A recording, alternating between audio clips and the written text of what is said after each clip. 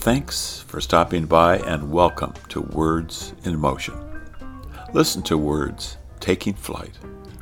Episodes of unique short stories written by emerging authors. Cozy up.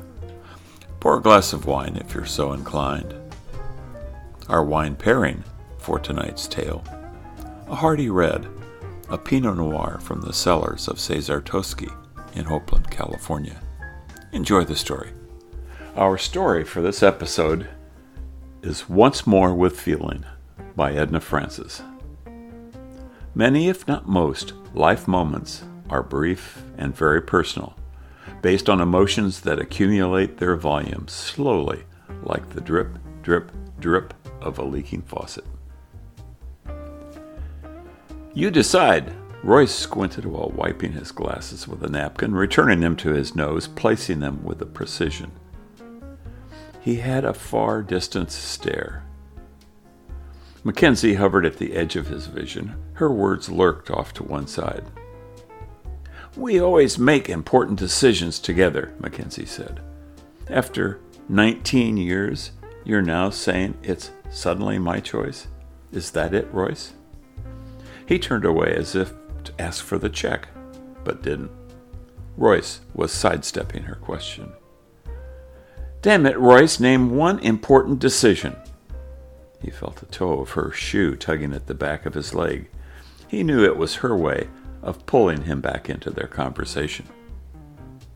"Royce, as long as we have been together, can you name one important decision made without discussion?" He pretended to consider the question. "I can't, Mackenzie. You're never wrong about something like that." He leaned back, savoring his barely disguised contempt. Royce looked past her shoulder, joining eyes with another woman. He blushed when his look was returned with a sly smile added for emphasis. A smirk flickered, his eyes turning away in direction of the music. The lounge was crowded. Nearby conversation and transitional piano chords intruded into the silence of their table. Music and a layer of animated banter created a cocktail lounge symphony. Drinks were ordered. Lovers leaned heads together to whisper secrets. Someone laughed at a joke. Soft music and other voices retreated when Mackenzie stated her demand. "At least you can act civil. You've made yourself very clear tonight, looking everywhere except at me. Does it make you that Pausing, she substituted, "uncomfortable." Royce smiled, knowing she'd have preferred using the F word. "That's why it's just not the same anymore," he thought. "Mackenzie's grown too fond of conformity, caring too much for what others think. When did that all change?" Royce masked panic, suddenly realizing she was razor's edge close to exposing her feelings. He heard her hesitation, knowing tears were close behind. "I'm just keyed up." That was the best he could manage. "Work, you know, nothing to do with us, really. Look, you have my full attention." He knew his words were inadequate. Seeing tears, watching her head turning to the window, away from the other tables. Reflected city lights blended with her tears. Royce saw them as an array of colored jewels adorning her cheek. "You think it's unseemly to cry in public," he said, offering his napkin. Words conveying precious little sympathy and no warmth. He watched Mackenzie, biting her lips together, sucking the lower lip hard against her teeth. Makeup gradually replaced by tears. He knew that look. It was a 3-square red flag at the beach, signaling hurricane force winds. "Fuck you, Royce," she said, leaning closer, "and fuck your condescending attitude." The quiet way she said that put an exclamation point to her words. She folded her napkin with care, placing it on the table. Mackenzie stood and walked away, not looking back. He admired her deportment, knowing how angry she was. He understood her need for self-control. No public displays of feelings ever, he thought. Always so damn civil in public, so different in private. Royce watched her thread between congested gaiety gathered around the piano. She headed toward the women's room. He knew she would use her time in that place to gather dignity around her like a sarong, emerging as if nothing was wrong. My arms used to provide comfort enough. Royce was not at ease with that thought.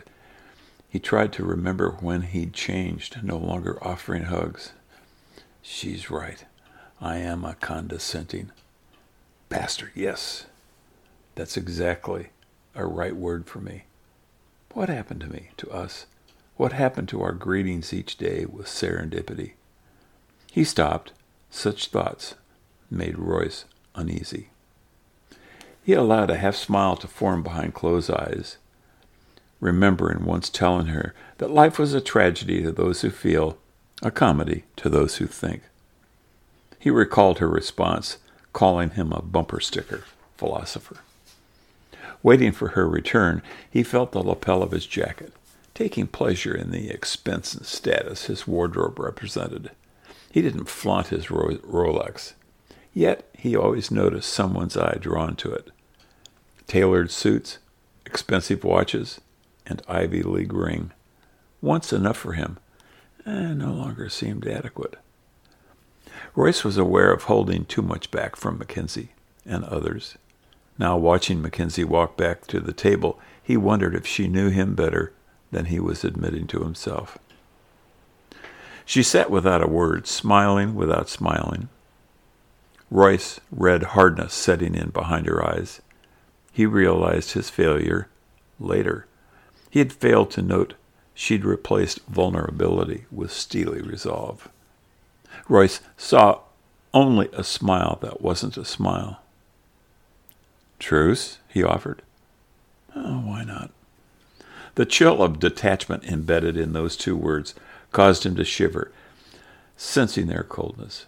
Royce found it safer to complain about the air conditioning instead. They keep it so damn cold in here. Royce, it's over. It wasn't a question. We've been through this before, Mackenzie. You get mad, I retreat. You say it's over, I admit defeat.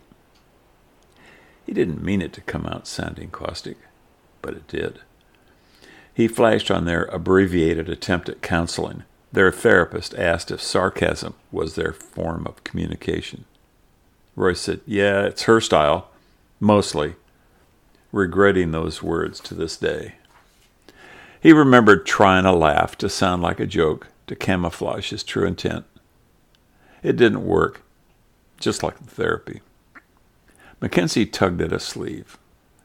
You like to think life's a tragedy to those who feel and a comedy to those who think. You've never heard me, what I'm trying to tell you, Royce. That's about my feelings, and I feel remarkably tragic tonight.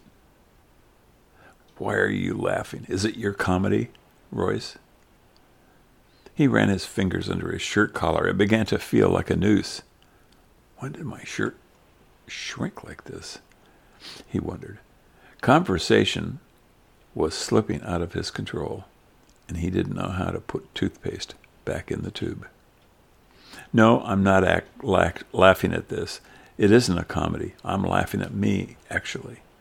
But his words still felt inadequate. Come on, Royce. Humility doesn't become you. Your feelings are as tailor-made as your suits. He stopped, about to say something, and watched as she lit a cigarette. She hadn't smoked in years. Fearing outrage from patrons, he looked around the lounge, the way as she waved the match flame out, dropping it into a small dish. I've decided, Royce. A look crossed her face, a look he couldn't decipher. Why now?